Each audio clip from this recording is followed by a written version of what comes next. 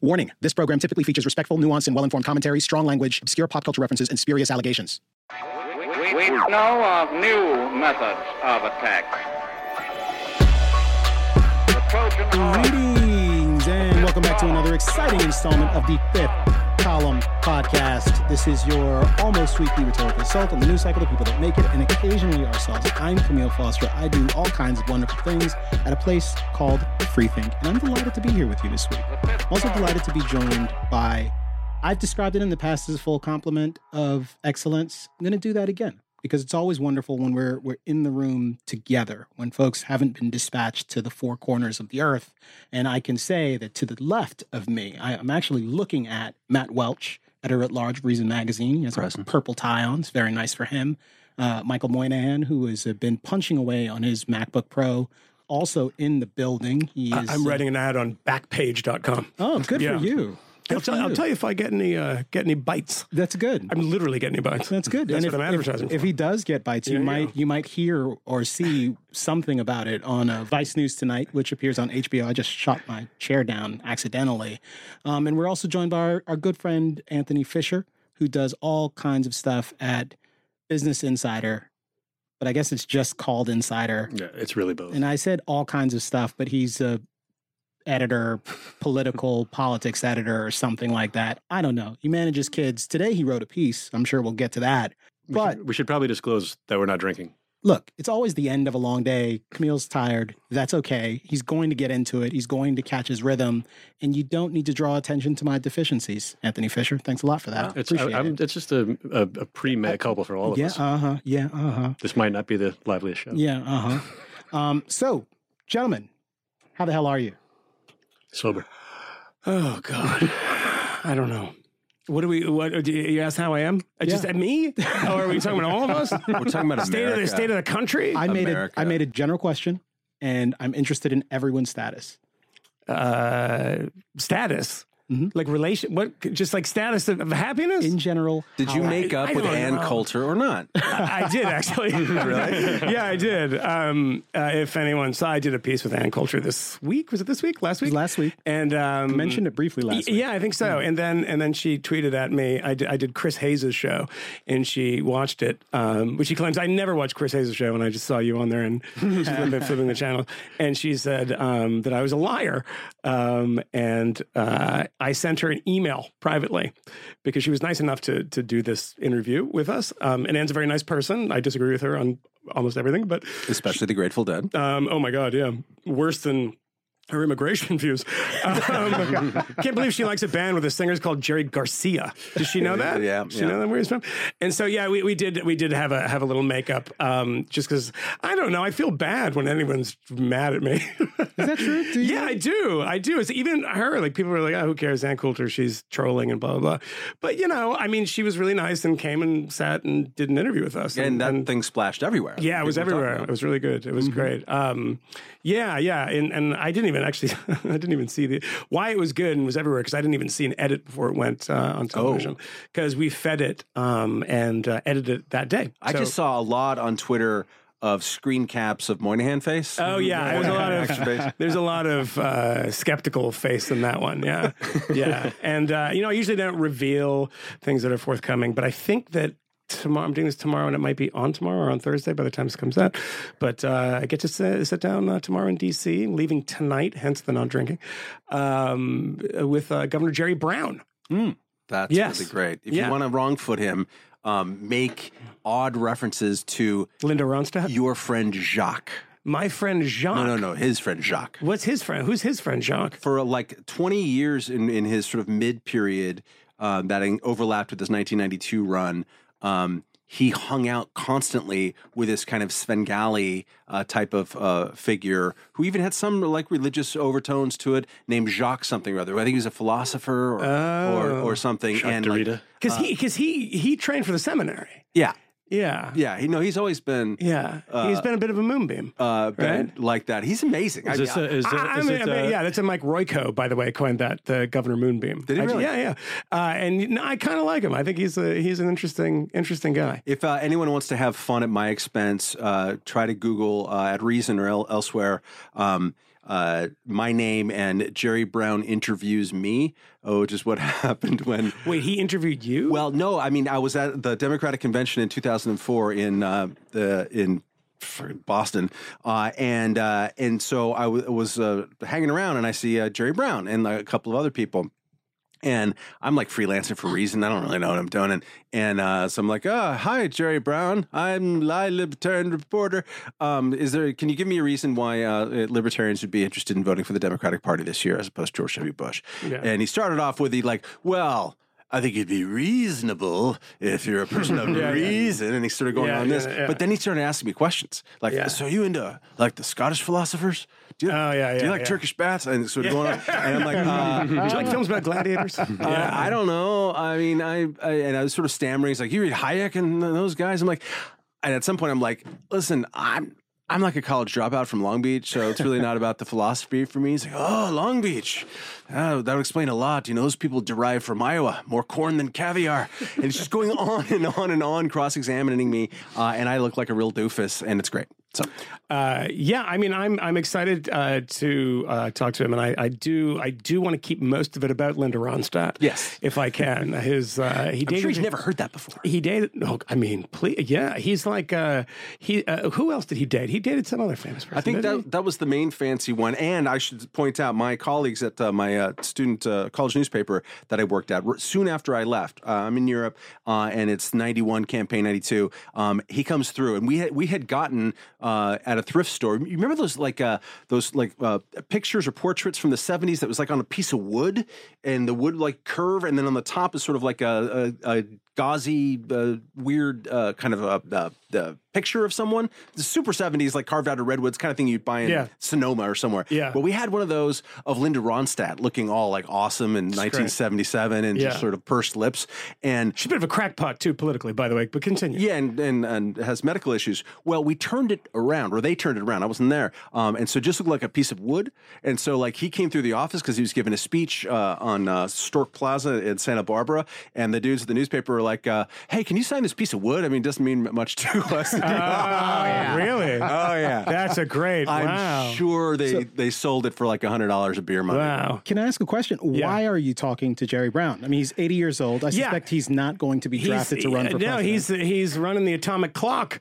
Now, you heard about this, right? No. He's going to be the kingpin over at the Bulletin of Atomic Scientists, who also run the Doomsday Clock. And so he's in D.C., going around and pressing flesh. And he did a thing with Adam Nagorny from the New York Times in January of last year after he was done being governor, and said, just retiring to the ranch, and he doesn't seem like he can get away from it. So he's back in some capacity doing something vaguely political. But the interesting thing is Nagorny also wrote a piece called How to Interview Jerry Brown. And apparently he's a very notoriously tough interview. And if he doesn't like you, doesn't want to talk to you, he's not going to do it.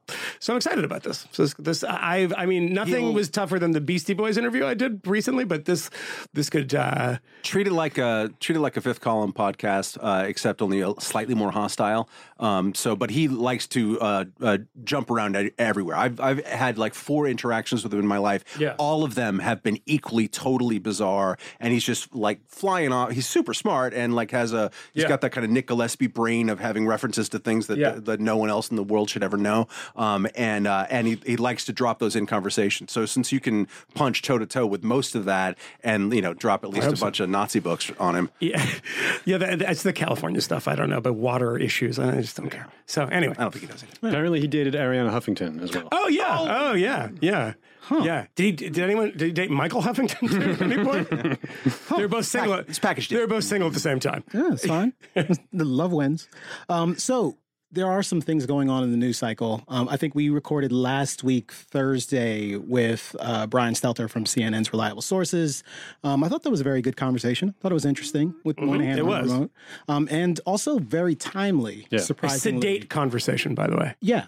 We haven't mixed, and now we're sober. I mean, we're going to have a couple of sober ones in a row. Yeah, still exciting. Yeah, okay, all right, fine. But what's interesting is, as we were having that conversation, there was news being broken. The world was being turned upside down because there was a breaking story from the good folks at BuzzFeed, the investigative team there, who we talked about in a prior conversation with Ben Smith, who've done a lot of deep investigative reporting on the Trump Tower Moscow project. And in this particular case, they were making a claim in their reporting that Donald Trump had instructed his then lawyer, his personal attorney, Mr. Michael Cohen, who was working this Trump Tower Moscow deal on his behalf, that Trump had instructed him to lie to Congress, that they had this information, which was provided to them by two different sources who were involved in the investigation of the Trump Tower Moscow project. And for about 24 hours, or perhaps a little less than that, that was the only thing anyone could talk about. The other shoe has just dropped. This is the thing. This is a huge deal. If this is true, the biggest this huge is going to undermine so far, right? the Trump administration completely. One of those reporters, I will say before, because I wasn't here, I don't think the previous one, is a dear friend of mine, Jason Leopold. I like Jason a lot. And he is a very good reporter. I don't know if this is, it hasn't been, it's not bullshit yet, right? It doesn't seem like it's true. And the special counsel's office came out with a statement, which they rarely do. So people all of a sudden trust the FBI. And the FBI denied it, so it's true. I mean, Jesus, it's very far from the parallax view, isn't it? The paranoid 70s are gone and everyone's just sort of embracing it. But I'll just say that also that I was really upset by one thing in particular is that, Jason might have gotten this wrong. I don't know. And there could be a million reasons for somebody getting a story wrong. I just thought it was a bit sleazy for a person we talked about on the show actually last week, Oliver Darcy, to come out and drag up Jason's history of drug abuse, which he resurfaced to impugn his credibility, I suppose. But Jason wrote a book about it, and he had a bad run, and he's had some family tragedies in the past couple of years that were just really horrifying. And I don't know how public that stuff is, but he's had a bad run. But he's a good guy and a good reporter, and I just don't like the fact that we talk a lot about this 15-year-old kids and their names being attached to things that they won't get jobs forever and ever. Right. Even when you do have some accounting, and you're the one doing the accounting with your own past, as Jason's done, is that the second you make a misstep, it's just going to be slapped in your face forever. But then he knows that too. Of course he does. Of course he does. The misstep is his back in the day. Oh yeah. And again, this is not something that is defensible, and Jason knows that. That puts a high level of like evidentiary threshold on everything he does, and that's why he's become this great FOIA guy, right? Yeah. Like he's documents chief. Yeah. Partly to like say these can be concrete things. It's just that I think it sounds like that they oversold how strong or relevant that sourcing was compared to what people were willing to Well, that's just it. I mean, I think there really are still some questions about the nature of the particular complaint that the Mueller team is actually picking here. So the BuzzFeed story opens with President Donald Trump directed his longtime attorney Michael Cohen to lie to Congress about negotiations to build the Trump Tower Moscow, according to two federal law enforcement officials involved in the investigation of the matter. But it also goes on to say that Trump also supported a plan set up by Cohen to visit Russia during the presidential campaign in order to personally meet President Vladimir Putin and jumpstart the tower negotiations, make it happen, quote unquote, the source said Trump told Cohen. Now, again, this is the sources telling the reporters here what Cohen said based on documents and supposedly some testimony from folks who are in the Trump organization. This is a huge sort of, if true, thing. The statement from the Mueller investigation spokesperson is actually pretty succinct. BuzzFeed's description of specific statements to the special counsel's office and characterizations of documents and testimony obtained by this office regarding Michael Cohen's congressional testimony are not accurate. I don't know how you interpret that. Is this a broad, this is definitely not true? Is it specific elements of this are not accurate?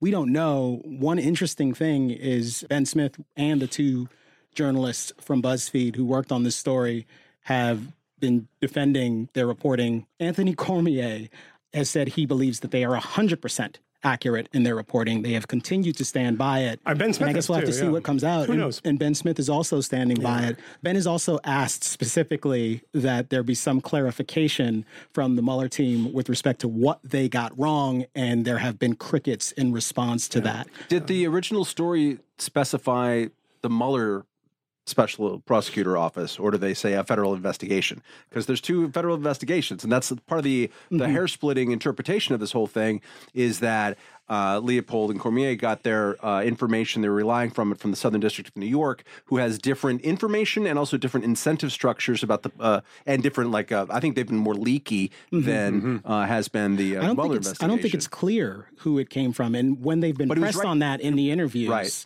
they've pivoted back to, we can't talk about that. Leakers are being persecuted by the administration. They're likely to be punished. We have to protect our sources, so we can't tell you more details about who our sources are. We can't even tell you more details about the documents. We're trying to do additional reporting on this, and apparently we may hear more about this later.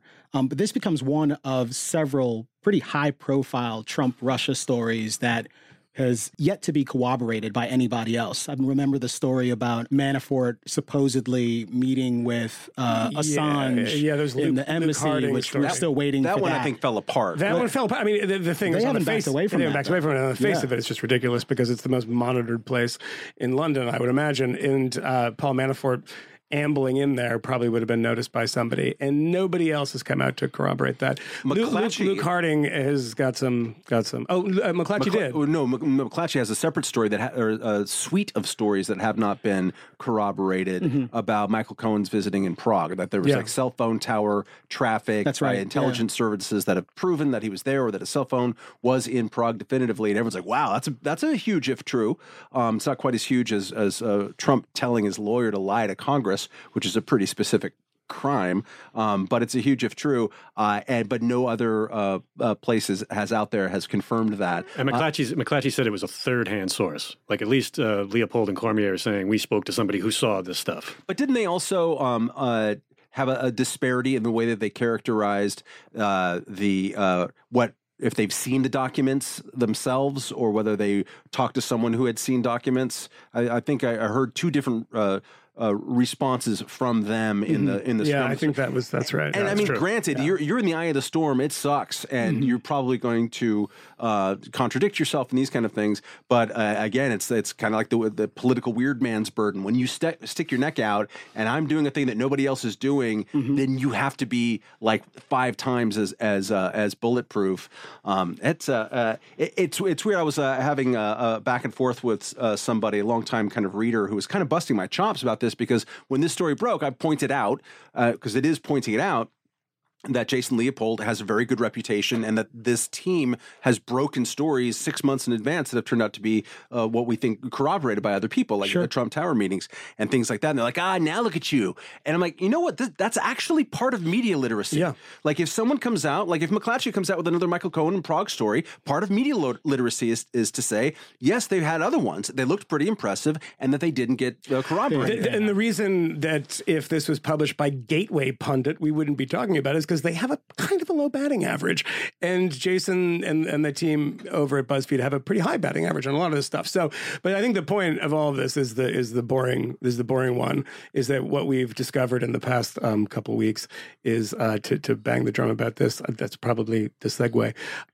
Is that don't trust the first take that you get. Just relax and everybody calm down, and don't say the president's going to be impeached. It's there was I think I can't remember, saw it online. Some conservative people were publishing this this kind of supercut of people saying "if true," which I thought was quite good. I was like, yeah, no, that's this. Like, it was kind of a afterthought. It was kind of a hesitation. They're saying, bombshell, if true.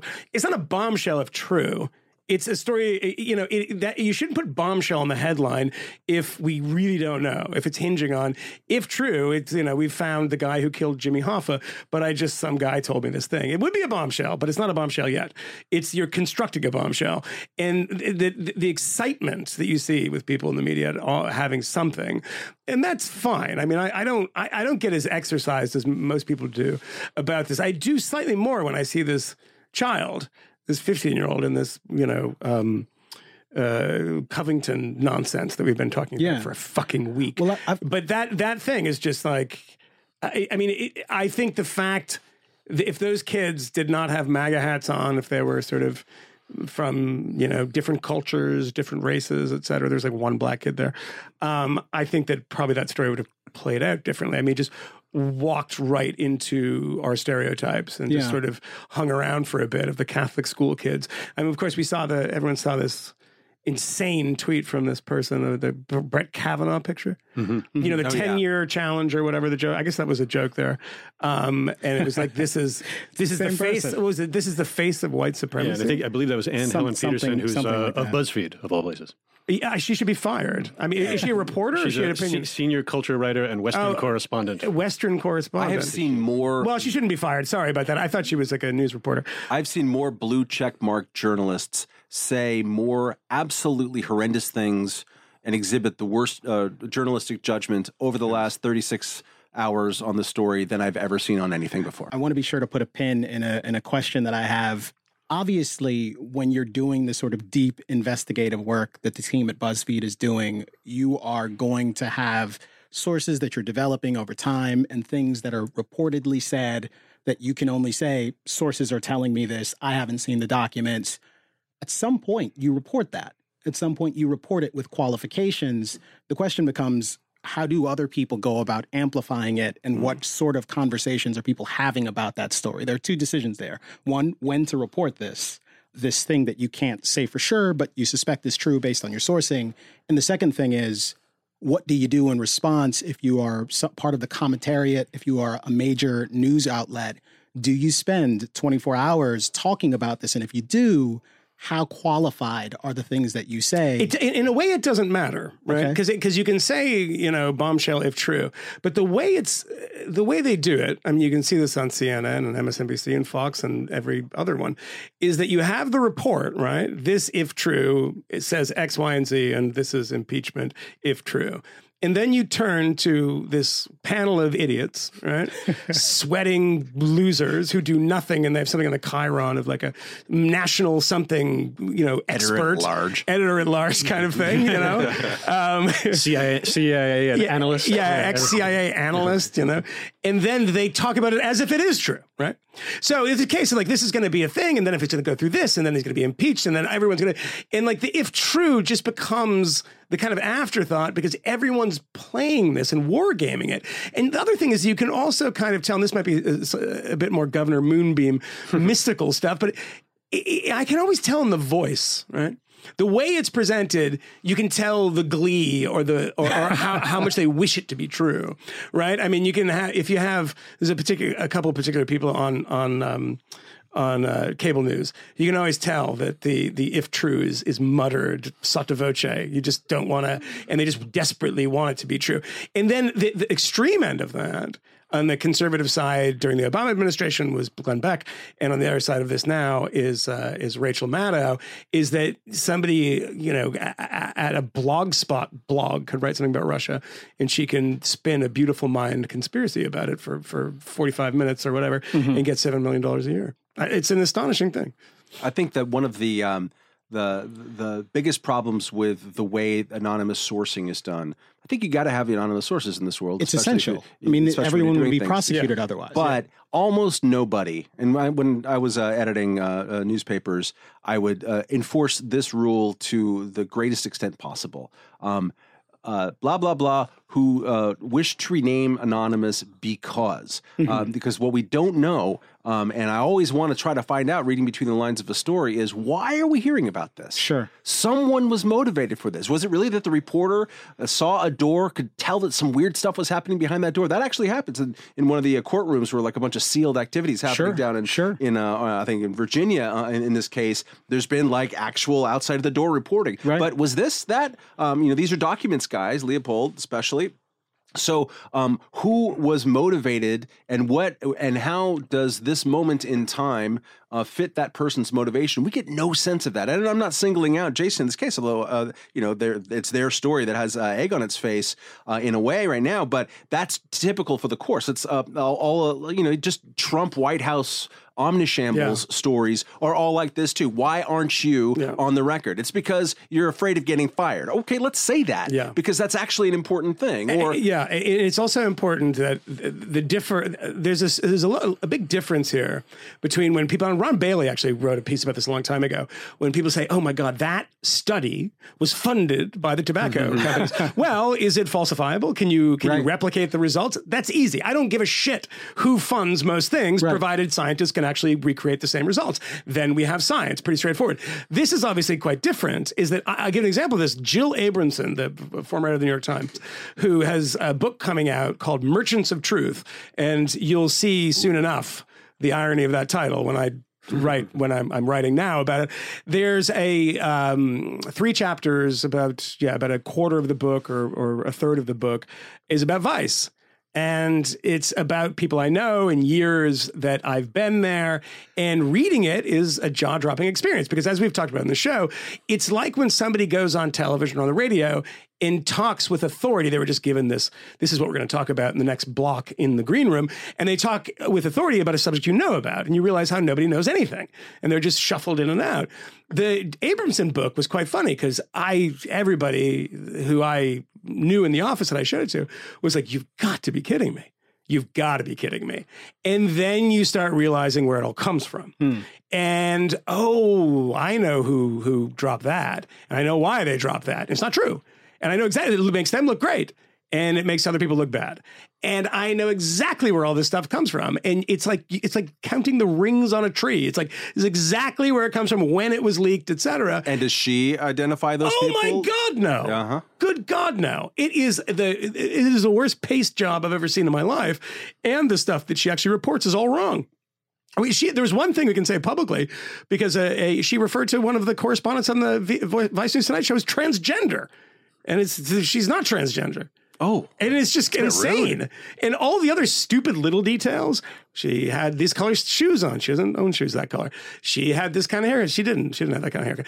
All that kind of stuff. So on that sense, no. The stuff she's actually reporting is bad too. There's not something in there about Haiti funding Vice? Yes, is my favorite. And a brief thing to show you. This is important to remember, by the way. Jill Abramson was the editor-in-chief of the New York Times. Ouch. This is what she said about Vice's funding. Vice was funded by a cultural organization in Haiti, of all places. And then a couple of paragraphs later, it says, when the Haitian funding dried up, and it's like, I think in Haiti, during the sort of end of the Duvalier era, Jean-Bertrand Aristide was like, I want to fund papers in Canada. And I was like, yeah, that's great. Let's do, you have any investments in Canada? But yeah, let's do a punk rock magazine in Canada. About cunnilingus. Yeah, exactly. Vice guide to giving head. Great stuff. Does she back it up with anything, or is it just a non sequitur? No, it's so this is bad journalism. This is the editor-in-chief of the New York Times. We do a lot of stuff about media in here. This is why the titles and ascending to those heights should mean nothing. The thing, and she has the 3 of them. 3 founders doing this. Well, there wasn't 3 of them at the time. It was just one, Suresh Alvi, who's great. Talked to him today, and we talked about this very thing today. And he was tasked with some crazy project. He's got a job that there was a big Haitian community in Montreal, because they're French language, right? So there was a Haitian community that had a newspaper. And they said, we want to do an English language newspaper now to reach the other people in Quebec. Will you start it? And he was like, yeah, I'll start it. And so he starts doing reviews of punk rock records and then hires his friends, right? So that was the funding from the country of Haiti. And that's how it filters through the dumb brain and comes out the dumb fingers into the incredibly stupid computer and printed by a very, very dumb publisher who paid $1 million+ for this book. No. Yeah, I heard it was a 7-figure. Who are you writing? I could be wrong. Who are you writing for? I don't know yet. Okay. I don't know. It's a tough one because it has to do with where I work now. So I want to pivot to these kids who were at the mall, but a related question here and related to some criticism of the podcast that I saw online recently. And you weren't here that day, Moynihan, so I suppose you're off the hook. But for the rest of us, apparently the conversation that we had with Ben Smith from BuzzFeed, who obviously features prominently in the whole episode involving this story, which, you know, the credibility of this piece is on the line here. One of the people who listened to this podcast described our exchange with him that we were giving him a tongue bath. And I don't remember that. Certainly don't remember it being. I certainly don't remember it being that, but I do remember. And we've actually remember the tongue bath. And we've actually done it again here. We've talked about sort of the quality of these reporters, and we've talked about the quality of the work they do. And there even seems to be in the room here some general belief that they probably did careful work here. Yeah. And I think there's careful enough. Well, perhaps not careful enough, but there's an expectation that these guys are good at their jobs and that they weren't motivated by something nefarious to sort of deliberately get this wrong to hurt the president. One, for the two gentlemen who were here, Fisher, Welch, like, do you understand where the criticism is coming from when they say we were giving a tongue bathing? Do you feel any differently about the praise that you offered for these two investigative reporters or for the investigative team at BuzzFeed more generally? Now that we know that there is a story about which there are some significant questions about its veracity. I think that, again, part of media literacy is to, A, know who's done it right and well and call it as you see it at that time and acknowledge that when that happens. Mm-hmm. And then B, if there's some new information, and we have new information, they ganked a story. We don't know exactly how and why they ganked it. We don't know whether they over-relied on someone, whether they're just getting punished for getting something right too early and that's inconveniencing others. We don't know. We don't know, but they do have egg on their face that they didn't have at the time. And this is something that people have a hard time believing or understanding, which is to say that imagine for a moment, if you will, as a listener or as someone who's observing someone else in the world, that I or anyone else does not actually have an investment in the story being true. I have an investment in understanding the world around me. And if a story, it turns out to be false, it's the same thing with the Covington kids. I'm not invested in defending MAGA hat. Smirky MAGA hat. My cultural biases are against Smirky MAGA hat if I have cultural biases so the veracity of what happened on the mall, I don't have any stake in it. I don't have one bit of stake in it, but I am interested in knowing what's true and also observing the behavior of people who say and relay things that are monstrous and very quickly prove to be untrue, right? There's a difference in all of this. So a lot of people were dunking on me and us for praising Jason Leopold. No, we should have praised Jason Leopold. He had been doing good work up until then. You can also say, and he used to be a total drug addict, crazy person back in L.A., which he was too. That's part of his story.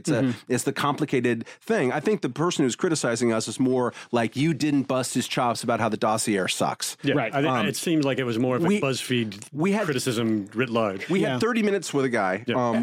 Most of the conversation was Camille wanting to talk about the kind of a piece that he had written, Ben Smith had written about sort of the role of journalism in reaction to Trump world, which is something that we talk about here a whole lot. We wanted to get there, and they had breaking news on the dossier in a court decision. So we focused on that part of it. I'm sure but isn't this the most frustrating thing? I mean, somebody tweeted at me. I knew it was going to happen for the Coulter thing. I talked to Anne for, I think, an hour, 45 minutes to an hour.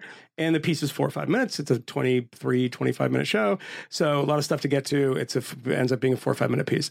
And she said something about drugs coming across the border. Now, we've talked about in the show that the majority of drugs are not coming across the border. You mentioned this last week, And, I get crucified for it. And I get, and other people in person said to me, I was expecting you to push back more. And I'm like, did you get the DVD that we created with the outtakes with all the stuff of me pushing back? Because I don't have time. That's not how things work. I'm offended by Jill Abramson, who has 350 pages and $1 million and fucks it up. And this is the incredible thing. It's also with this Covington stuff. I'm the same as you. I don't have much sympathy for those kids just because they're just not from my world. I don't want bad things to happen to them. I don't want them to be unfairly treated on the internet. I don't want bad stories and fake stories to come out about them. But, so the instinct is a bunch of MAGA kids and blah, blah, blah. All right, fine. I don't really care about their opinions because they're children. I don't care about children's opinions generally. If a 15-year-old came up to me and said, here's my opinion on immigration, I'd give him a piece of Bazooka Joe and kick him in the face. And just be like, you know what?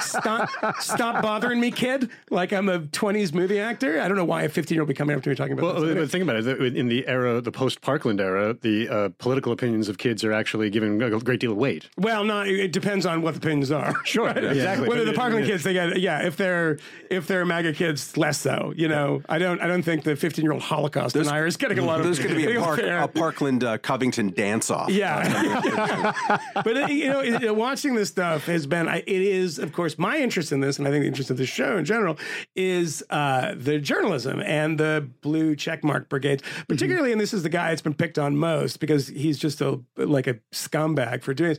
Is Reza Aslan, right? Who is just a hack anyway? Who says, isn't this the most punchable face? And it's the advocating of violence against a child strikes me as something that maybe you shouldn't do. Even if what we thought initially were true, I still would not press send on that. Who the fuck does that? Yeah. Honestly, lots of people. Bakari Sellers did that.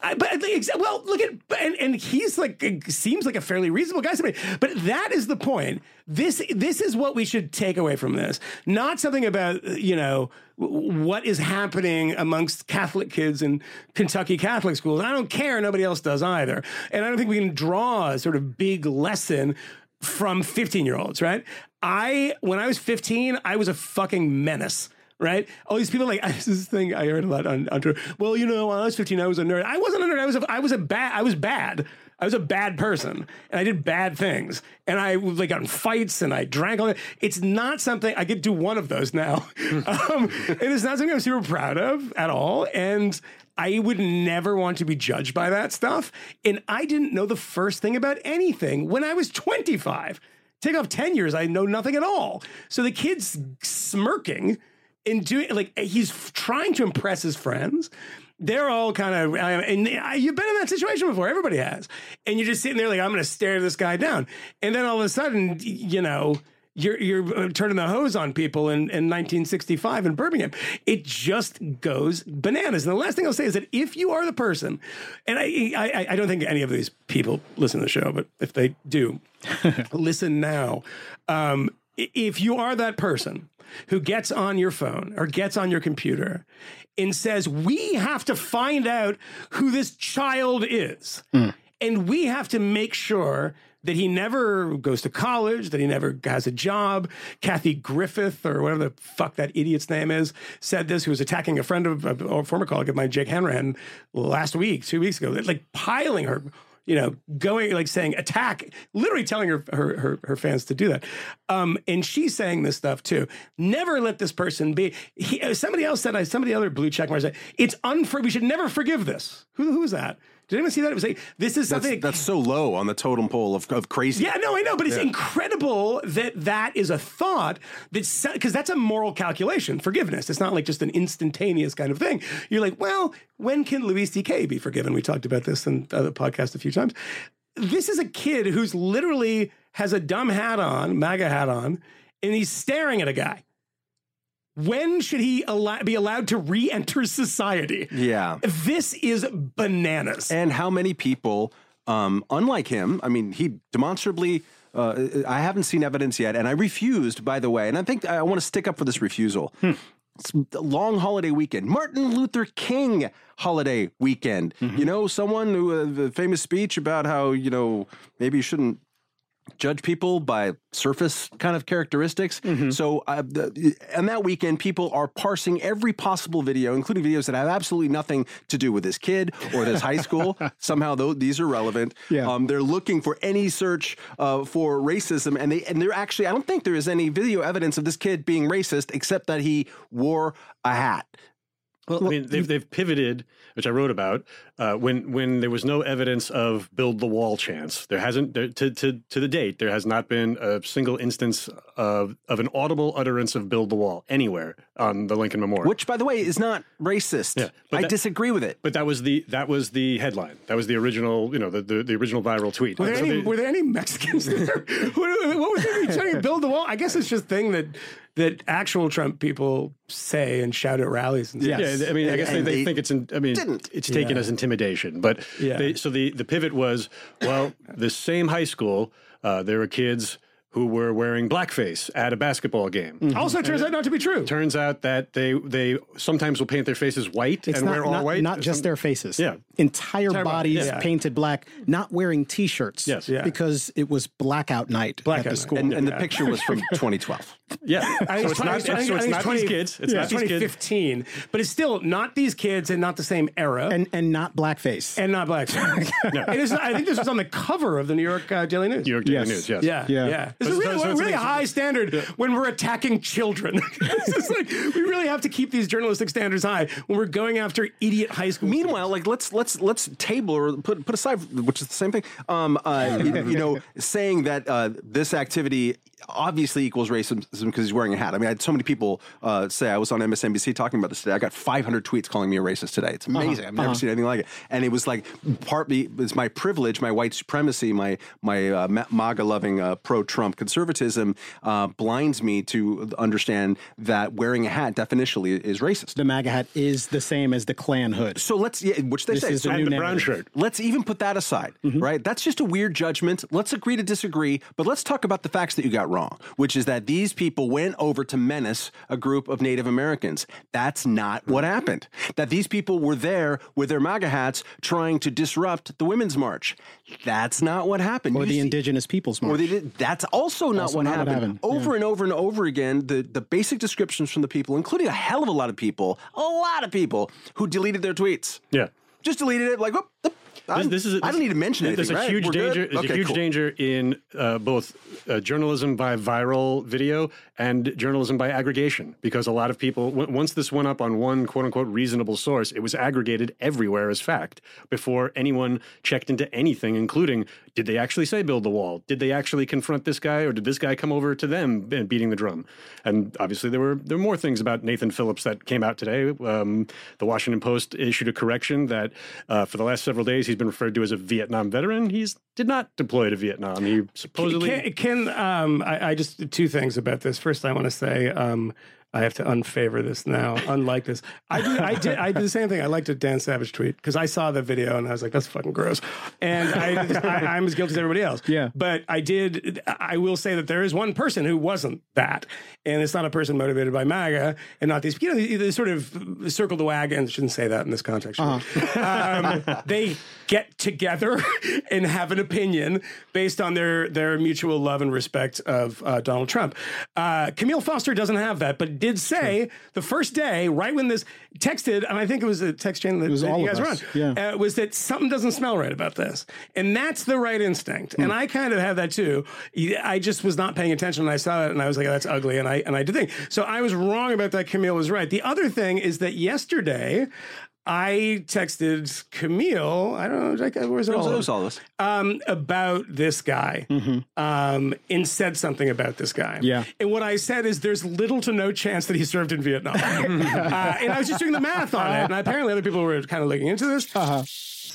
I'm a Vietnam Times veteran, and I know that mentality. By the way, he doesn't correct anyone in the intros to these things, like Vietnam vet. Like, if someone said that about me, it's like Michael Moynihan, Iraq war vet. I'm like, no, I'm sorry. I'll answer your question, but first I want you to know I'm a coward. And I've never been near the desert. And he is also, I saw an interview surface of him from more than 10 years ago, where he talked about coming back and having the people spit at him at the airports. Oh, wow. Did he really? Oh, wait, he said that? Yes. Mm-hmm. Yeah. Wow. Yeah, it's a great myth. He told a number of lies. I mean, his entire narrative was evolving throughout the course of this story being a major issue. At Initially, least 3 versions. the very first version of the story seemed to be that these children were attacking a group of black men. And elderly black men, I think you said. Yes, that's right. And he inserted himself between these black men and this group of unruly children. And in fact, in one of the very first videos I saw of him, he's like weeping. Yeah, he's weeping, talking about build the wall. And when he's talking about building the wall, the reason it hurts him, the reason it wounds him so much is because this is our land and it's indigenous land and it's not supposed to be walled off. and the tears are rolling. Can I ask what a were you question? thinking when this was happening to you, when they surrounded you, Yeah. quote unquote? I'm using air quotes here. I was thinking about my dead wife. Are you kidding? Was she killed in Vietnam? almost certainly. Can I ask a question quickly? And I don't want to. I mean, yeah, of course, I'll take my victory lap here. But the reason I was immediately skeptical of this thing is because everywhere I looked initially, all I kept seeing was this 30 or 40 second clip of the kid just staring this guy down. Yeah. And I said, this just doesn't make sense. Like, what happens before this? What is happening around it? Yeah, there's a kid doing a tomahawk chop. Like, one of them is doing a tomahawk chop behind him. There's like 60 kids. It's not like all of them are doing it. What are they doing there? Why are they still on the mall? And are they disrupting the Indigenous Peoples March? No one was actually providing this context. It's just headlines that presume a great many things. Yeah. The fact that his stories changed were obvious. I mean, the thing that makes me shake my damn head on this is that, so Robbie Suave, for a reason, on our Slack channel says, hey, there's a lot of competing claims about this stuff, so I'm going to look into it and try to see if we were able to figure out what went on here. And there was no sense of like, I think it's this direction. I think I got you. It's just like, what the hell happened? Yeah. So he watched all of the available video and consumed all the available journalism and wrote a piece and said, you know what? The dominant narrative here seems way off, and these kids are owed an apology. It gets like more than 1 million page views, like huge thing. People are retweeting it, sending it around. Why did it take until Robbie Suave did this? How many journalists passed around this information? He didn't have any special insight. He wasn't there. He didn't like pick up a phone and call a half a dozen people there. What he did was the sort of basic, what's publicly available, how can we talk about this? And then because his work, regardless of whether you agree even with the conclusions in that particular post or with Robbie generally speaking, he has a reputation of someone who, you know, tries to figure out what's true and it has an honest approach to it. Boy, that sounds like, I don't know, a recipe to do journalism in life. Yeah. And why was he the only person to do it? It wasn't even like in the first 6 hours of this thing or even 16 hours of this thing. It's amazing to me. And the fact that this guy was telling contradictory stories was baked in from the beginning. Like Moynihan was sending around an interview he did with Steve Inskeep at NPR. Yeah. He didn't make any sense. No. He just absolutely, it's 7.5 minutes long. It's like, I don't know what you're talking about. By the way, Steve Inskeep was actually kind of tough on him. No, I can't remember what did I point out specifically about it? It was just, I mean, it was the story was floating all around, and weird and Inskeep kept trying to get him. So if the basis of your story, like the worst things that you hear happened, are either in the description of the original YouTube clip by some tweeter in Brazil, and then this narrator, and this narrator is unreliable. The Twitter was a picture of somebody who was a blogger in Brazil. And I think it was a U.S.-based account. They've suspended the account. Yeah, it's gone. The person who actually created this whole storm has actually been suspended, which is kind of And the interesting. description the person put was just, it's not how it happened at all. In fairness, the people who created this entire storm are major media journalists. Of course. So people at these huge publications who should have scrutinized the clip they were getting. You get a 40-second clip, you get the 30-second clip from the Starbucks of the black guys being asked to leave. You ought to want to see the rest of what happened here. You ought to want to know the rest of what went on here. People don't ask questions they're not inclined to. And I used the phrase pleasure center earlier. It was from a David Brooks tweet this morning for an actually very good piece that he wrote. That's like about 2 weeks from about Brooks. all of really this. worried about it. Oh, outrage. About him Call out culture. writing two very good pieces. Yeah. Means I'm getting old. But I think the myths here are, you know, what bother me. This stuff is allowed to just because it fits it too well. Yeah. I don't care, by the way, if this guy, who's this Native American guy pounding the drum, I don't care if he served in Vietnam.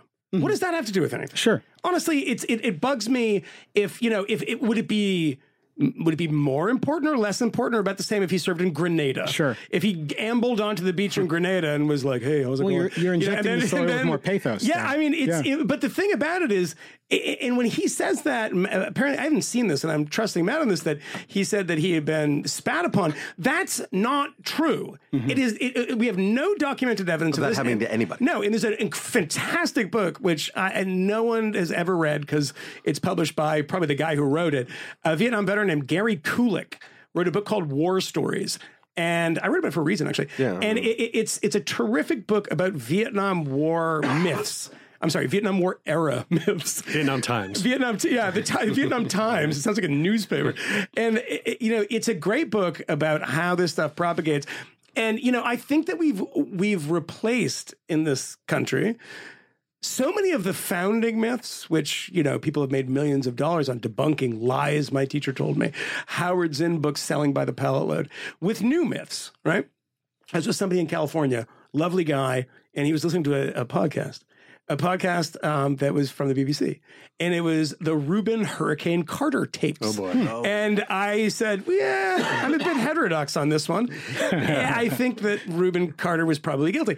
And so I told him about, I don't know if I ever mentioned this, but I told him that I had a book idea a long time ago, just called Guilty. And it was about all of the people that were spelled, like Leonard Peltier, guilty. Mumia, totally guilty. Sacco and Vanzetti, probably both guilty. Definitely one guilty. The Rosenberg's guilty. Alger Hiss, guilty. I mean, keep going. Like Reuben Carter, probably guilty. But OJ. Totally innocent. Debatable.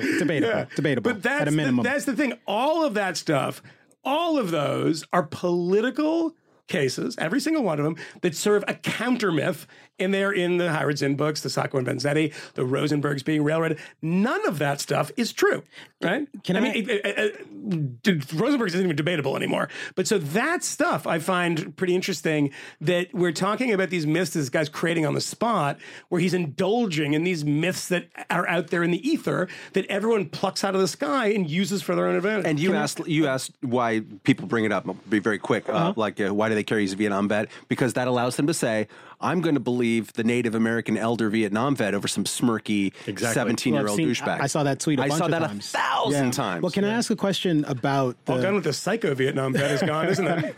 I want to ask a question about, two related questions. First, has anyone seen a high-profile example of a major media story that is retracted, that leaned in the direction of making MAGA supporters happy? Has anyone seen that? And I've talked about it before. We've talked about it before. Glenn Greenwald had a piece over at The Intercept where he talked about like the 10 worst, most embarrassing U.S. media failures on the Trump-Russia story. And I mean, there really are some whoppers there. The Vermont grid is my favorite. The Vermont. I mean, there's so many. Guy unplugged the computer by mistake. The major media, I think it depends on that meaning, right? So, like, if you count the Wall Street Journal opinion page and you count Fox News, sure, I'll take the those. answer to that is yes. There's been a lot. Every single time. Remember the secret the insurance policy plot between Peter Strzok and Lisa, whatever the hell her name is. It was based on a single. They got their text messages between each other. That's right. And one of the text messages said something like, "Oh, we need an insurance policy." This became 2 or 3 days with like major politicians, Mark Meadows, and like this is the single. Smoking I think Seb Gorka said this is the single biggest scandal since the Revolutionary War or something. From the single biggest Hungarian douchebag since who? And it took like 48 hours to have it revealed that like, no, this is not at all what it was referring to. And then that crowd just moved on. But because it's not the New York Times and Washington Post, that it's more segregated over into the right-wing journalistic echo chamber, we don't include that. And that doesn't fit our narrative of the media against Trump. Well, no, it fits my narrative perfectly well, which is that people do in fact have biases. And when they are making their errors, in many cases, they tend to make the errors in the direction of their bias. It's things that they want to believe, in which case the Wall Street Journal and Fox News, which tend to lean fairly conservative, I think anyone would suggest that would acknowledge that that's true, tend to make particular categories of errors. I wouldn't say that, just to be clear, I wouldn't say that about the Journal on its actual reporting. Yes. Okay, and it has been shown in the past that they actually trend slightly more liberal than the Washington Post, and there's the presumption by the people who did the study that's fair too. that it's because they're just normal reporters trying to compensate for the editorial. Yeah, they led on all Stormy Daniels related stories. That was the Journal that broke all those. Also true. And I mean, in fairness, they had Jerry Baker running the show, who's a very conservative guy, and they got rid of him. So Jerry Baker's gone, and I can't remember who's running the show there now. But it is definitely the editorial. But speaking to your point, Camille, I think there's just a gigantic incentive structure out there. Sure, that's the thing, and this is something that critics and people who make themselves irritating in their criticism, like Michael Tracy, who's been on the show, and Glenn Greenwald, they just every single time something goes wrong, they publish their list of 10 things that go wrong. They make a point to the point that it's grating, but there's a lot of truth behind it, which is that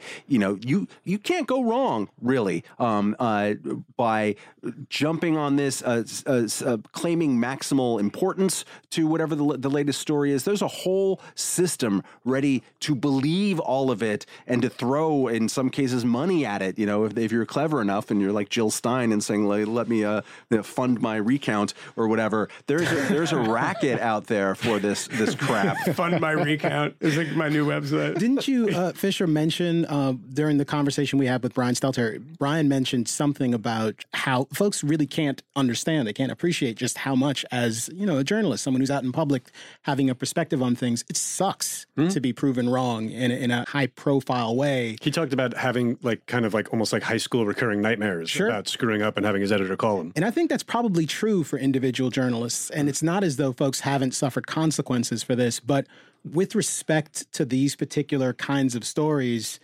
I don't know how many of them you would have to get wrong if you're the New York Times or the Washington Post to lose some of the credibility that you have and to have your readers start to doubt you.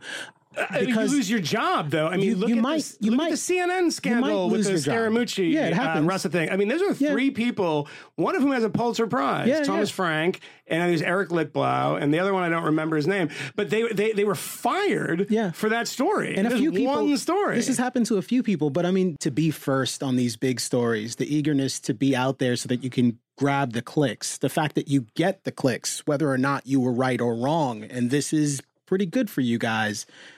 I don't know. I mean, isn't that something that is working in direct conflict with whatever other incentive structure exists for you not to publish things that aren't true? Look, I think that Brian was right about that, and I think generally that's true. I mean, I always am amused by it's always college students. I hate college students, and I come across them, and they're like, the drug companies, man, they're just like, they don't want their trials. It's like, no, they don't want Vioxx because they go out of business when they give you pills that blow up your face. And kill you, right? Yeah. And I think this very basic concept, the very same thing is true of journalism, is that, I think Ben Smith is having a lot of sleepless nights that this story is going to blow up. And especially because he's put his credibility on the line by going out there and doubling down on it and saying, we're sticking with the reporting and we have faith in our reporters. But, look at the black eye that the New York Times took because of Judy Miller. I mean, that people know Judy Miller's name. Yeah. She had more bylines than other people. Do people remember Barbara Crosette, who wrote similar stories? And guess who else? The fucking idiot Chris Hedges, that plagiarist moron Chris Hedges, was writing cover stories about WMDs in Iraq too. But Judy Miller, by the way, who's the right-wing one, and went to work at the Manhattan Institute, is the one we all remember. We remember that she did this, and I guess people of a certain vintage won't remember it, but that really, really scarred the New York Times in the same way that, like, the WMD reporting on the CIA, I mean, the intelligence community, you cannot say anything. Oh, the intelligence community that told us that there were WMDs. These big ones really, really tail you forever. And the thing that gets me is right now, and living through the Covington thing, is that the little ones aren't even causing people to flinch for a half a second. It's the doubling down. Clara Jeffrey, who I've heretofore had a lot of respect for, she's the editor-in-chief of Mother Jones. They do good work. If I disagree with a bunch of their conclusions, has been on an absolute jihad about the Covington story. Of course, this kid is racist. I can't believe that I've lost respect for all these people who got suckered in by a PR company and all of these kinds of things. What is with that? People keep bringing up the PR company. I don't know. So the kid Nick, they had crisis management, so they used a crisis management. Yeah, they hired a PR company to craft the statement to make sure that the legalese was hit, and that's supposedly evidence of wrongdoing somehow. As evidence of having clever parents. Yeah, I guess the indictment is that, of course the white private school kid can afford a PR firm, but I don't see how the actual act of hiring a PR firm. Well, the other thing, I think that's probably 75% of it. The other 25%, I would say, is that if you ever settle this is true in the media world, and I've seen this with people in a lot of places in Me Too stuff. If you settle to make something go away, you're guilty. And so the more you pay, the more guilty you are. Yeah. I had a journalist say of some thing that I was looking into, well, the counter evidence that this person's presented is compelling, but they settled, so therefore they're guilty. That's I'm like, not how that no. works. How it works is they're saying back in the day where NDAs actually meant something, non-disclosures, you actually had to abide by them, that you wouldn't get your money if you didn't, that they would say, okay, I won't say anything about it, and PR problem gone, cost us $200,000, we're worth a couple million or whatever it might be.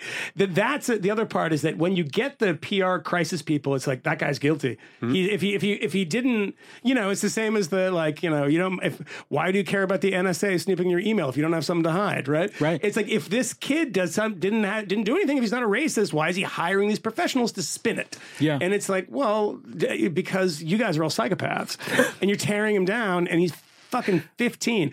That's the only thing that bothers me about. That's the only thing, but it's the thing that really bothers me about this, because I want everybody, especially boys, because boys and girls at this age are rather different, and boys are far more sinister. I think girls are more manipulative, but sinister, ugly, oafish, boorish, knuckle dragging boys all think of you. All think of yourself, because all I hear is this fucking cacophony of journalists going, yeah, I was a real nerd back then, so I don't really, it's like, yeah, okay, fine, just step out of the conversation, please. Yeah. Like people out there who were 15 and you were like broing out with other bros and trying to impress people, and like, it's dumb and it's embarrassing. And I see those kids and I'm just like, kids being stupid.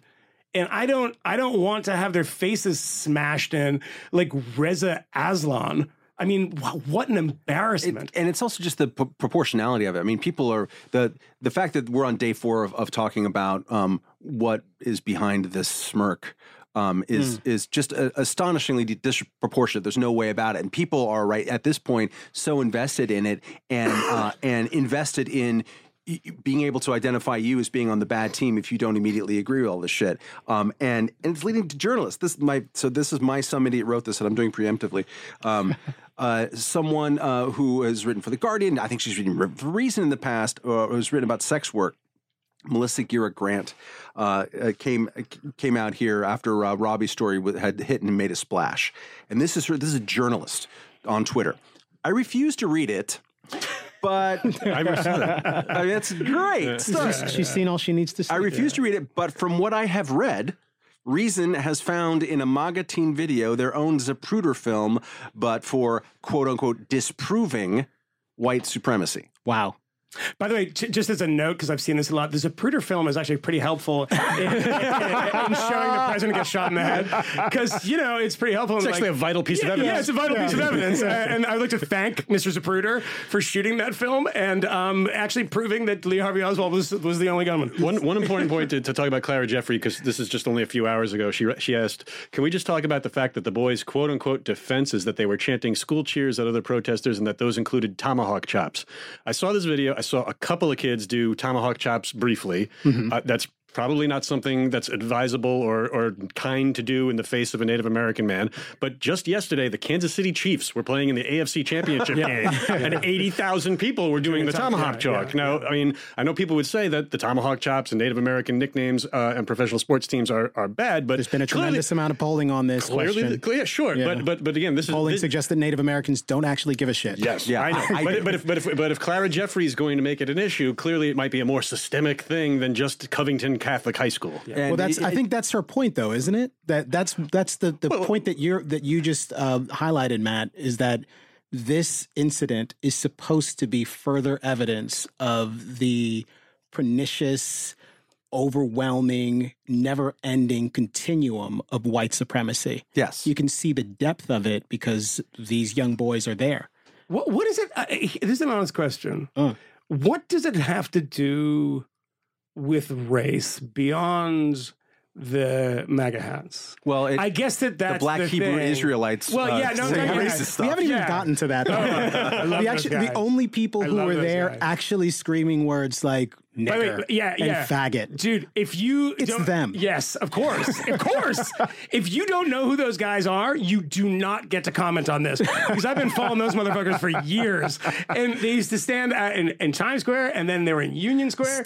And they dressed like Grandmaster Flash's like mentally ill uncle. They've got, it actually is Grandmaster Flash. They've also had a public access show for as long as I can remember. I used to watch it when I was a kid. Yeah, it's great. Of course you did. They're the real Jews. Yeah, and by the way, the guy would have a chain. He'd say at the end of every show, he'd go, "You're going back into captivity." That's how he closed every show. Yeah, and it's like it's so. They gonna put y'all back in chains. A friend of mine today, black guy, told me who lives. I think it was in the Bronx, and he was telling me he's like, "This is funny," but he told me this great story about. He's like, it's this white guy, in the bus, a black Israelite. There's a guy in there, and he's playing trumpet on the bus. And if you've been on a New York City bus, these things are fucking crazy, right? He's playing and he's a blue trumpet. And he's like playing this, and he's a beautiful, beautiful, beautiful. And then he stops playing the trumpet, and then he just starts talking about white people. And he's like, man, white people, we got to get them back. And he's a black Israelite. He's a black Hebrew Israelite. And he's going, and then he starts playing the trumpet again. And it's New York. Everyone just fucking looks ahead. No one says a thing. And guys, and then he keeps going. And my friend told me that, and he's like, yo, then this white motherfucker just turns around, and he's like, you know what, I've had it. And everyone's like, oh, come on, man. Don't talk to the guy. Don't encourage him. And it's like everyone on the bus is black. They're like, come on, dude, don't talk to him. And that's the thing about these guys. Don't talk to him. I don't know if you remember this. Anthony will probably remember this. He's kind of our in-house New York historian. Do you remember when it wasn't the five, but it was the black Israelites killed the tourist in Times Square? I don't remember that. I think it was from Texas or something. Jeez. Because he engaged with them. Yeah. Like you walk by and these guys are like, literally wearing a fucking spacesuit. He looks like Bootsy Collins. And he's like, hey, white man, you don't know about like white. And the guy turned around. He's like, I tell you something. And the guy punched him and killed him. This was, I don't know, maybe 10 years ago. Wow. But you might be able to find some reference to it. I'm fairly certain it was in Times Square, and he was punched and died.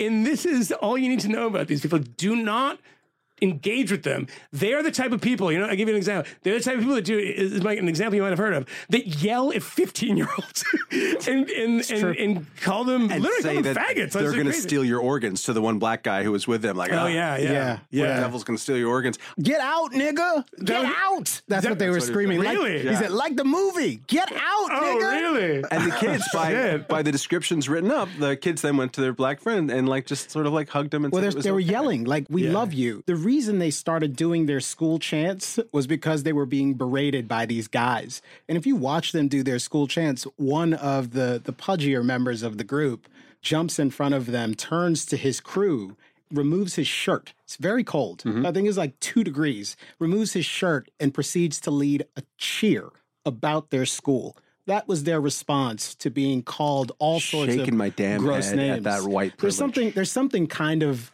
adorable about that. But it was. I didn't express an opinion about this whole incident all weekend and only barely on TV because they asked me to today, this late this morning, and just in tweeting out to Melissa Garrett Grant, like that's just an amazingly bizarre thing for a journalist to say that, I refuse to read it, but I'm going to completely mischaracterize it and also use quotes for something that's not quoted within, right?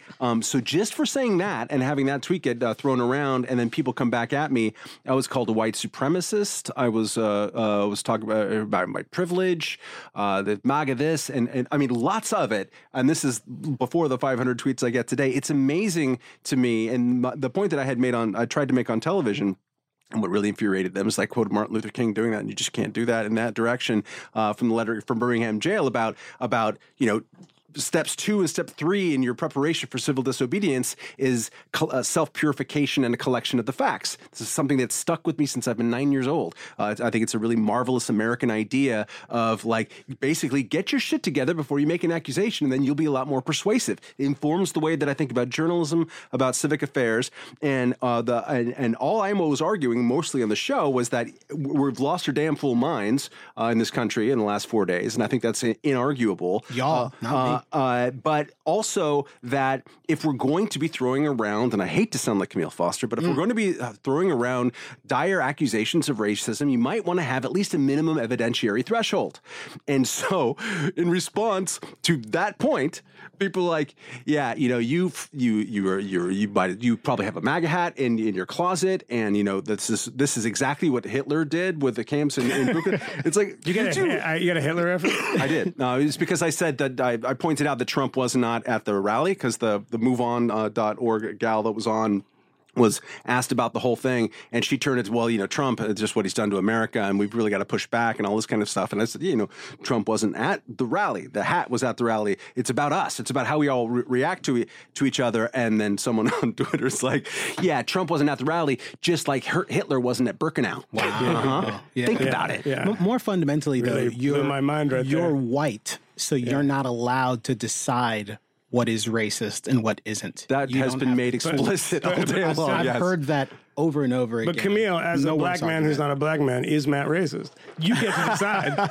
I am the arbiter of racism because I say so. I mean, and the answer is absolutely. What would I have to do to convince Camille that I was racist? Oh my God! I mean, you've already done it, Matt. Yeah. You woke up this morning like, man. I think that is the thing I hate about today is the fact that you have to be on the side of defending the kind of MAGA drones from Steely attacks, and I don't want to defend them, because it's just like, it's so exhausting, because everyone's like, well, I heard you're like I couldn't like this guy any less, and if you've listened to this podcast over time, you know that. But the second you say, like, look, these kids in the MAGA, just because they're wearing a MAGA hat doesn't mean, and then the next thing you know, you spend all of your time responding to people saying, do the throat clearing stuff. It's like, no, I still hate him, but, you don't, like, it's just like, you don't want Trump defending you. I thought about Robbie Suave, Reason, going on and being Trump tweeting about him, and it's like throwing a life preserver made of stone to a drowning man. It's just like, oh, great, thanks. Oh, I'm going down now. On Tucker Carlson. And I give you a great example of this. There's a lot of stuff happening in Venezuela in the past couple days. Where John McAfee is. Is he really? Oh God, he's on the lam. But go on. Oh dear God. Yeah. And I think I've mentioned this. I'm in this group of Venezuelan dissidents on WhatsApp, and I just got 2 audio files. I don't know what this, because there's a lot of protests going on tonight. But the thing about this is, if you turn on BTV, the Venezuelan propaganda channel, and good God, is it an aggressive propaganda channel? They have playing just in an infinite loop that Donald Trump comment, the one that says, like, maybe there's a military solution. Maybe there's right. And it's like, watch what Donald Trump does, not what he says. In places like Venezuela, I'm transitioning here in a way because it's like defending him and the things that he says, and like, Jesus, he's a disaster in every way. Like, I just noticed this because of this Venezuela stuff, is that everyone is saying from the government side, and they are fairly convincing, because before, Hugo Chavez used to say, oh, it's the imperialists up north, and they're going to do all this stuff. And he just, he's riffing. Now they just have to play this clip of Trump saying, yeah, no, we might use the military. And everyone's like, it makes it so much harder for Venezuelans to overthrow that shitbag government. Which is something that actually hasn't been played nearly enough in America, because Trump has been on some levels much more skeptical about interventionism abroad and nation building. He's been talking about... Mike Pence just said, I think, said something very similar. Polling, but if you look closely at all of Trump's big major foreign policy speeches, he always has the Cuba-Venezuela clause. He has a Monroe Doctrine feeling. He's like, yeah, Russia should take care of its own interest, and Baltics can go fuck themselves. But Cuba's our Ukraine. But Cuba's our Ukraine and Venezuela, and it's a lot more like open and reckless there. And I'm legitimately worried about that as we go forward. Yeah, I mean, it's amazing. If it's VTV. You can search that .vz. But go, they have a in vivo stream, and watch Venezuelan State TV, and it's astonishing, because they don't even screw around. It's straight up propaganda. But also just see if you see that Trump clip, because you'll see it. And they play it nonstop, and you can see it around Caracas, and they made posters of it and all this stuff. And it's just the president, when you say, well, he's just talking a lot of shit, but just see what he does. And not, he calls him Rocket Man, but then he talks that, well, in a democratic country, we have a democratic opposition that has already overthrown the president, and he was reinstated 47 hours, I think, later, and then had massive street protests where people are getting shot and killed. And they go on television every day saying these people paid by the CIA and the opposition political leaders are instruments of the U.S. government. It makes it very hard for them. And I think that all of them wish that he would just shut his fucking mouth And they don't want his words of encouragement right now, because the words of encouragement just mean that they're on the payroll of the Yankees, and they just don't need it. So the other point being is that, something might happen in the next couple days there, because I think that you actually have a point where a country reaches the sort of no turning back. But 3 million people have left the country. Kind of, that's 3 amazing. million people. And the other thing I wanted to mention about this, I want to shoehorn Venezuela in here, because to have a brief immigration conversation, because I have made this comment, and I don't see it talked about enough, is that anytime there's immigration, people don't like it. Doesn't matter what country you're in. We've talked about this on the show before. Is that a great example of that recently in the United States? Build a wall, a MAGA cap. It's pretty mild compared to what happens in the rest of the world. If you see Rohingya walking into India and being beaten, or Pakistan, the same thing. See what's happening to Venezuelans in Ecuador, encouraged, I believe, by Lenin Moreno, the president. But there was a attack, like riots attacking Venezuelan refugees in Ecuador, I think 2 days ago, where they were set upon by Ecuadorians. And that's how they deal with it. The same thing, we've seen the same thing in Tijuana. All around the world. All around Yeah. Venezuela, the ring around Venezuela is filled with people. Because the people who are coming are poor and they're violent. Yeah, so they're being beaten up and penned in Brazil and Colombia and Ecuador, and it's and you can't. Those people actually have a country where there's no food in the shelves, nothing, and dirt poor, and it's the most violent place on earth, and they have a good claim to asylum, and nobody wants them. Matt. Nobody wants them. It's not an American problem. Matt, a moment ago, and I don't want to emphasize this too much, but I want to give you an opportunity to clarify. You said the people who are coming are poor and violent. Yeah. They're coming from a violent place. It certainly doesn't mean that everyone who's coming from there is violent. They're poor and they're desperate. Yeah, that's who knows? Who knows? Yeah. I mean, if you're coming from a violent place, I make the presumption that you're going to be more violent than Well, the average. interpretation from people in the country that they're headed to is most certainly. My wife was down, and I'm going to screw this up, so that's your fault for asking me. But she was down at an island nearby, not that far from Venezuela, at a junket or a conference not long ago, and that was the only issue in that country was the people coming by boat from Venezuela and what they were Was doing. she in Curacao? That's at Curacao. Yeah. And so what that is doing to local crime, because the poor immigrants everywhere are going to do whatever they can to get by. And I'm sure people are exaggerating their negative effect, because that's what people do everywhere about criminals. But that colors my comment. And to the point that I was previously making, less than an hour ago, this was just posted to the Venezuelan WhatsApp thread. Marco Rubio tweeted, Sabine officials, which is the secret police in Venezuela, should reconsider the plan they have for tomorrow before it's too late. Tomorrow is going to be massive protests. There's already stuff on this chain that I'm on about how to change your DNS addresses, because they're CNAT, which is the Venezuelan internet company, state internet. They're shutting down. They're going to try to shut down the internet. Wow. And the DNS stuff, they're basically taking it offline. So I guess you could do it if you had a direct IP address to Google, or everyone has VPNs there. But the second half of this tweet is, you're about to cross a line and trigger a response that, believe me, you are not prepared to face. Whoa. You still have time to avoid this. That's Marco Rubio, less than an hour ago, straight up threatening the Maduro government and saying, you don't want to face, believe me, you have time to make the right decision. Marco Rubio is a senator from Florida, does not have the standing to, I know he speaks Spanish, this is actually in English. He's been tweeting about Venezuela in Spanish too. Tomorrow will be a very good and important day for democracy and constitutional order in Venezuela. But things are getting very, very bad. And I think that right now, according to some people I've talked to, is probably worse than it's been in a long time. There was an attempted army coup 3 days ago. And it lasted a very short period of time. But when you have army officers in a country like Venezuela who are convinced that they can create this ripple effect and it was crushed pretty quickly. Nobody was killed. Nobody was shooting yet, but they got it in its planning stages. But when you suspect that you can have people in barracks across the country, and Hugo Chavez's big thing was that he was a member of the military and tried to come to power with a coup. So they can't hate coups that much.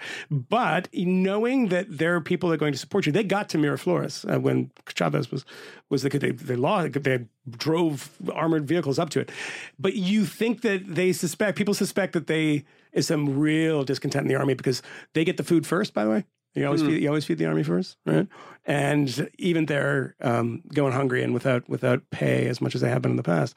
So I don't know what the hell's happening there, but I'm not allowed into Venezuela. We talked about going, but I was denied a visa last time because I have a Sabine file. And the plan was, by the way, and they didn't allow this. I shouldn't be saying this, but I would say that the people that I work for wouldn't have allowed this. Is that I found somebody in Venezuela that was willing to come pick me up in Curacao on a boat, and who knew some. He's a very connected guy and knew some people on the ports that would let us in for a little bit of money. And it's very easy to bribe a Venezuelan right now. I would just point out that as crazy as the 2 years of Trump have been so far, there hasn't been a big crisis. No. There's like widespread crisis. There's all kinds of crazy policies. Bad things are happening. Individuals are getting trampled. People being separated. Blah, blah, blah, blah, blah. But like there hasn't been a big international crisis and there hasn't been a crash of the economy. That hasn't happened yet. And it's almost never in the history of any presidency where you don't get one, if not both. But he says there is a crisis at the border. That's true. And he's lying. Yes. I mean, you say there hasn't been a crisis. I mean, there were certainly the attacks in Syria where the president felt it was necessary for him to launch a battery of tomahawks into the country. I mean, the reality that I'm saying the fact that he did that under those circumstances, I mean, the possibility that something much closer to home, essentially, I guess, I'd have to measure the distance, but in either case, that something probably much closer to home could trigger some sort of response from the United States, some sort of military response. I mean, it would be certainly not outside of the realm of possibility. Right. And we haven't yet had to go, we're having a hard enough time going through peaceful protests on the Lincoln Memorial. We haven't yet gone through in this divided moment a serious, oh my God, what's going to happen next moment here. And so I would worry about that certainly. Well, that sort of thing usually brings us together, though. Yeah, I wonder the critics are guided by the beauty of our weapons, and it doesn't take long. It's going to bring Max Boot back. Brett Stevens is going to get on board. Probably. But we don't know who's running the show there. When you have such a mixed staff at the White House and the National Security Council, when you're hiring people from television, and he doesn't understand the difference between John Bolton and, Michael Anton, right? If there is a material difference, I think there is. But, he sees them on TV and they're good people and they're on Fox and they support me. And one is essentially a neoconservative and the other is a sort of wants a more restrained American foreign policy. If there is a point which it is so destabilized in Venezuela that there is an uprising. And I do worry about this beyond the fact that I care about Venezuela because I like the country and I like the people. What does happen if chaos reigns and there's an all-out battle on the streets? What does the White House do? They're on record threatening military intervention, and no one paid attention. I think they would do that. I worry that they would. I think that's that would be an utter disaster, and the complete nutbags, Ava Gollingers of the world, would be fortified in their belief that all the problems of Central South America are the cause of the United States because they're intervening. Right. These dirty Yankees always. I don't believe that to be true. I think we've been overly involved in many affairs in Latin America. But now I don't believe that to be especially true. I really worry that they could do something dumb. Ava Gollinger who's blocked me on Twitter, I just noticed today, wrote a book after she had gotten some FOIA documents about the coup against Chavez. And it was like they gave some money to like the National Endowment for Democracy, and they spin entire books out of this. There's entire documentaries about it because of these very boring documents. Imagine what happens if, the boots hit the ground. Yeah. There. I mean, the last time that's happened, this part of the world was, Grenada? Actually, officially? Panama. Panama. That's right. 1989. 89, 90. Haiti, but that's kind of 92, different. yeah. And that was like, they just got off and got on their bellies after they got off the helicopter. You remember that? They're all lying on the tarmac doing this, and there's like people like pushing carts next to them. Haitians funding magazines in Canada. Just hanging out. Anyway. I wanted to ask a question about the Vietnam thing, and your initial intuition that might have been fraudulent. You shared that with someone at a major media organization, and you shared it with me as well. And my first comment to you was, "Don't tweet that." The person at the major media organization, who's a very well-known person, said, "No way I would." I think he thought I was right, and he said, "No way I'd do that. No way I'd mention it. I'm not going to touch that. I'm not going to touch it." I just want. I guess is what he said. I'm not going to touch it. Yeah, I want to retreat back to the point that I was making earlier about the direction of our missteps, the broader theme that we're discussing earlier about the things that we're likely to be curious about, the points at which we're likely to actually ask questions and investigate things. As you were pointing out, Matt, the reason why someone would invest the time or at least make it a point to mention his Vietnam service is to enhance the reputation and the perception of this person's reputation as someone who ought to be trusted and believed in. They're a veteran. This is the sort of person that we thank for their service, and he's a Native American. He likes trees and such. That's a joke. That's a joke. I'm sorry. Yeah, although I suppose that's not a bad stereotype. No. Right? So I stand by it, damn it. Yeah. Native Americans like trees more than most people. Like the fact that that's, what, is that bad? I don't know. Just keep going. In other words, don't keep going. I'm sorry. But that's one side of it. But on the other side, like, the fact is that there are plenty of people at some of the most trusted media publications who do, in fact, have an inclination right now. That inclination is definitely not in favor of this White House and definitely not in favor of the political movement that's attached to it. And they're just unwilling to ask certain sorts of questions because what it might do to you reputationally. It's you don't want to play the kind of switch sides kind of whataboutism too much in life. But okay, so what happens if those two people were just switch, right?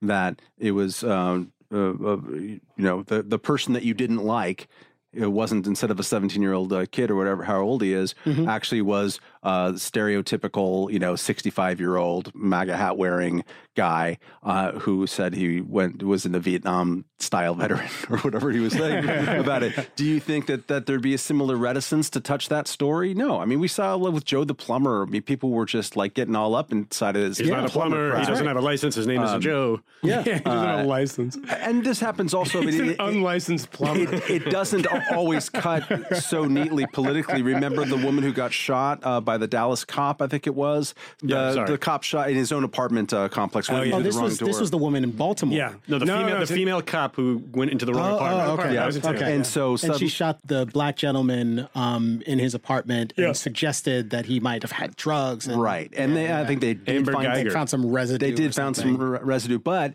recall what was the reaction to that next day's story? Revulsion. Like, you're obviously trying to smear the victim here, right? And so that is the proper actual reaction to that, because the main event was heinous and is inexcusable no matter what happened. So yeah, I think that there's probably a double standard in who we are willing to dox and how far we're supposed to crawl up. And it's not all people. Politics. Yeah, but to Camille's point, because he was talking about a person at a major media organization who didn't want to touch this. I didn't either. I didn't want to tweet it because mine was purely based on the fact that everyone on television was not doing their due diligence. And he said Vietnam era, whatever, in some interview. And then on all the chyrons, it said Vietnam veteran and introduced as Vietnam veteran, which incidentally, of course, he doesn't stop and correct them on. But so I just am thinking about this, and I saw that he was 64 or something in the Washington Post, and just did a back of the envelope calculation.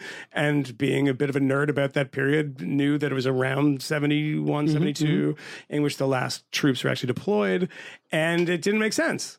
And then I saw the weasel words. It didn't make sense. Why can't I point that out? Well, why do you think so, Camille? Because you said, don't do it. Don't do it. Well, it's funny because I'm so tired of not doing things. Yeah. I don't say a lot of things. I mean, I mean, I think there are people that get, accolades and get pats on the back, and they, carry on up their careers saying fucking insane things. Yeah. Like, this is the face of white supremacy, and it's a 15-year-old kid. Right. Well, And, that's the sort of insane thing. Yeah, let's punch this guy, whatever. Yeah. Again, regardless of what he said, I don't even care if that was the only angle of the video, and that provided all the context. I don't recommend punching juniors in high school because they have bad manners and bad behavior.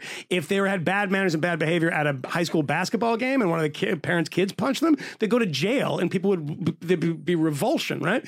But you can keep going in your journalism career, saying things like that, getting things wrong, accusing people of all manner of things in which they shouldn't be credibly accused of. And I'm like, I don't know if I should say that about the guy who clearly didn't go to Vietnam. Because I know that what Matt said today on MSNBC, as he described, seems eminently reasonable. And then he spends the entire day fending off or turning his phone off to people on Twitter calling him a white supremacist. Well, as I've talked to my melanin force field, it makes it a little more difficult for them to plaster me with that particular allegation that I'm defending white supremacy. What You're I do just get, defending Thomism, well, that's right? just it. What I get instead is you're an Uncle Tom, and it must be great to go out there and coon for all the big bucks that it earns you. It doesn't earn me nearly as much to have my heterodox perspective on these race things. I suspect it might earn me a bit more if I was willing to indulge completely and completely corrupt myself and go out and say, shake the can for the Trump administration. Shake the can. I imagine I could be very successful at that, but I have my principles. And I take these positions not in order to piss anyone off or to support white supremacy, I would say that let's pat ourselves on the back here for 1 second. Is that when people say, "Oh, you're sucking up to Ben Smith and you're pretty nice to Brian Stelter," it's like, what should I do? I don't think that I don't hate people because of their political views. I don't know why this is so odd to people. I like people who have views that are different than mine. I am interested in them. I'm the Jerry Brown thing. I think we're going to disagree on a lot, and I'm going to come away happy and enlightened that I talked to Jerry Brown. Should I be mean to? We were nice to Charles Cook and Kevin Williamson and Ben Domenech. People with whom we have disagreements. And when it's so strange. And when Stelter came in, Stelter knew that there were people on this podcast who had been critical of his work and who had serious questions for him. He came in the door, mentioned you, Matt Welch, and says, "Where's Matt? I know Matt has questions for me." If I can have a civil conversation with a mainstream journalist, someone who is on television every single day, and talk to them about how you do quality work in the field of journalism, I think that is a good thing.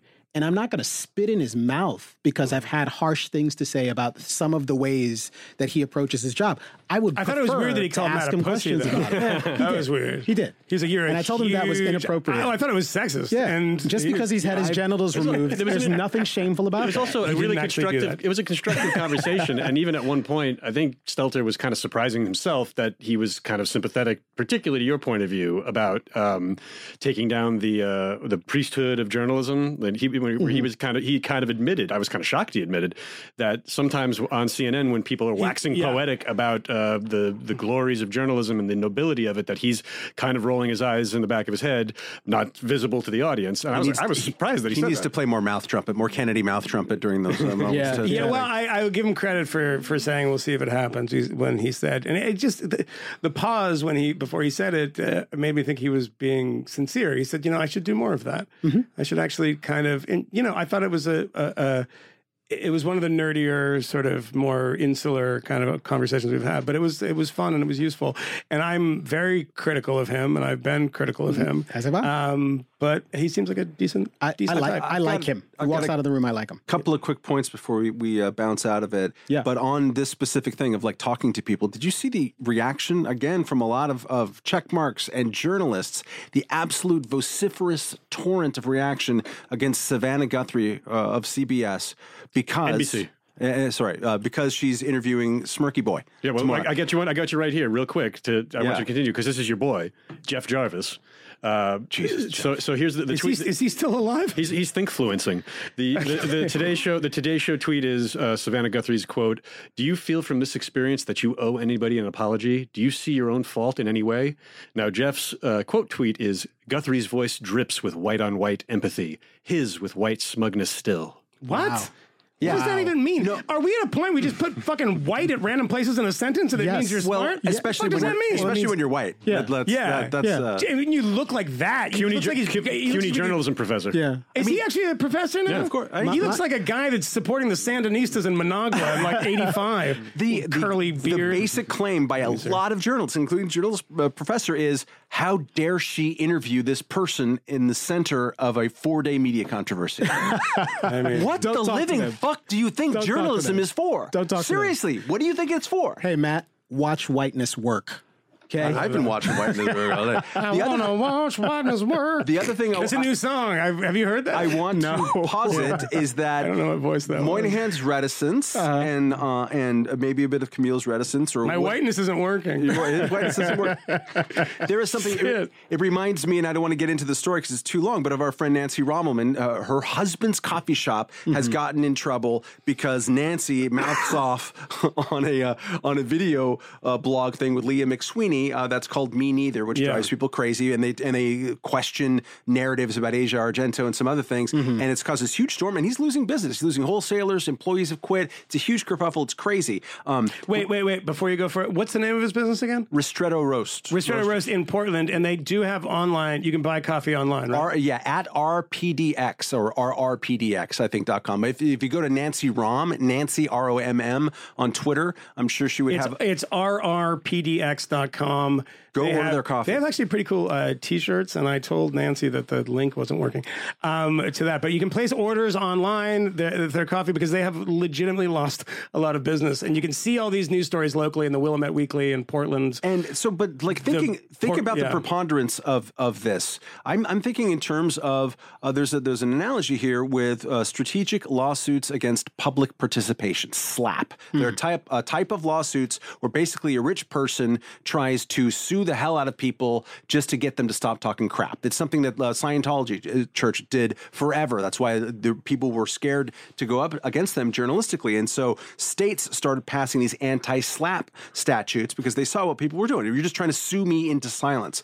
I would posit that there's something similar going on with our social media mobocracy right now, which is it's not suing you. It is if we sick the mob on you, we are going to make it absolutely punitive for you to express your views or you to even be, or punitive for people to have you come on, right? I mean, I guess I'm making an obvious point about cancel culture on some degree, but I think that we should start thinking about it in the same way because that is absolutely the effect. I saw this with a stupid thing going on with our school diversity thing that I talked about before. Parents are afraid to voice their views about a public policy change because they're afraid of being tarred as racist. And I'm afraid that people are seeing the power in the weapon. That weapon works. Maybe I'm going to use that weapon. And I see this constantly every time I don't even express an opinion, just am part of a conversation about a controversial thing in which I haven't made up my mind yet. I don't know what the fuck happened in the Lincoln Memorial. I don't know if this diversity thing is a good idea or a bad idea. But I do know that I'm going to talk about it. I don't give a flying fuck if people come at me and call me a racist because it's kind of funny and because I've been in the public eye for a while and it's fine, right? But like people who haven't been in journalism for 32 years, who haven't been in the center of a couple media storms where you can learn in a Jill Abramson Vice way that people get shit wrong all the fucking time, they don't have that luxury.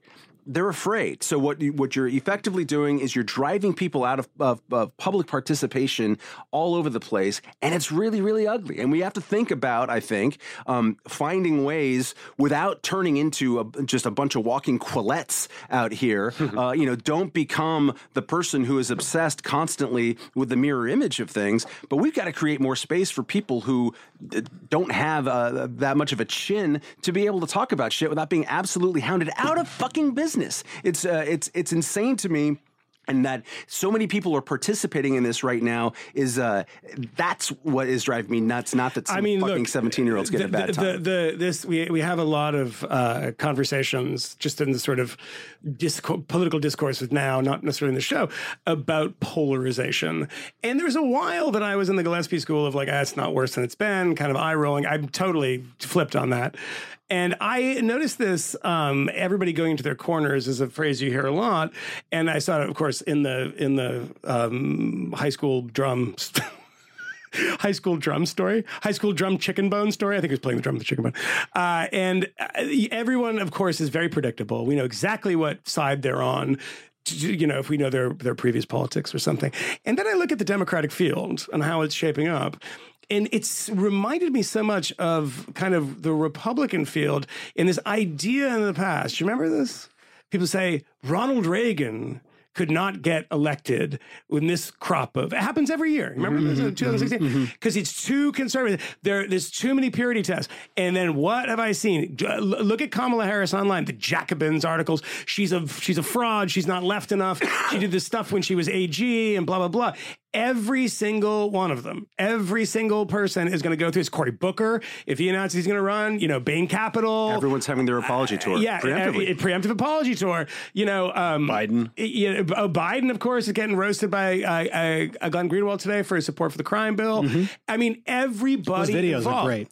They're hilarious. Okay. Yeah, but everybody is running, sprinting. And by the way, they're going to realize pretty soon that the American people don't like this. Their own coalition does, getting through the primary. All of the things that you accuse Republicans of in the past, which is true, you know, you got to be super right-wing to get through the primary, and then the American people aren't, right?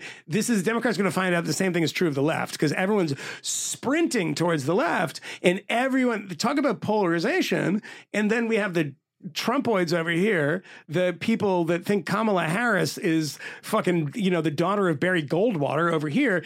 And then there's the other people like us in the middle, like, what the fuck just happened? Where'd everyone go? This party was going pretty good, and then everyone just ran out the windows.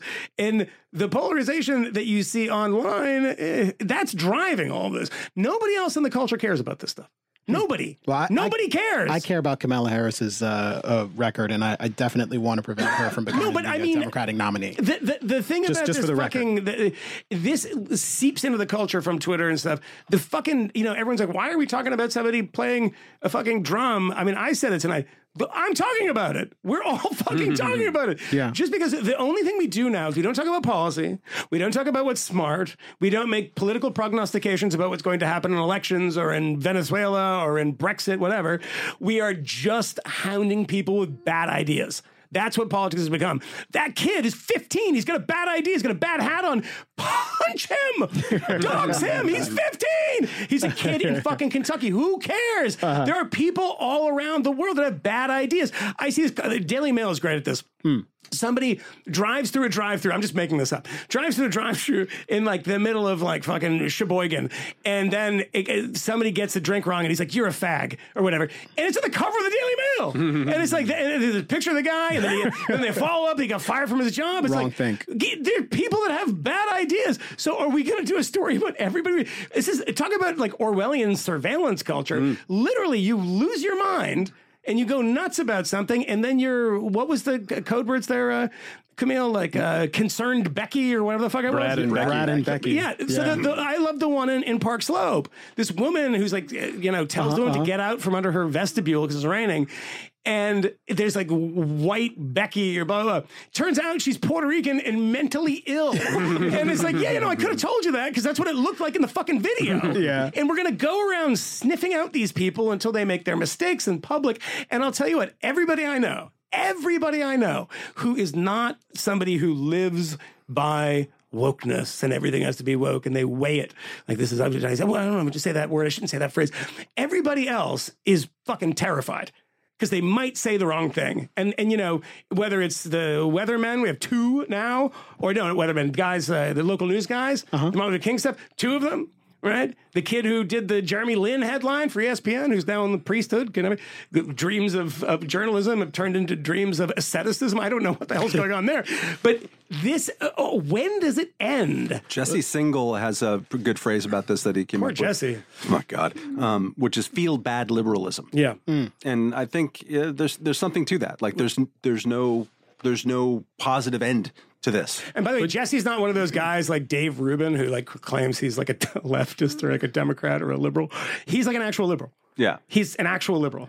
And maybe he has a view that's not in vogue on transgenderism or something. I guess that's the thing. Not even.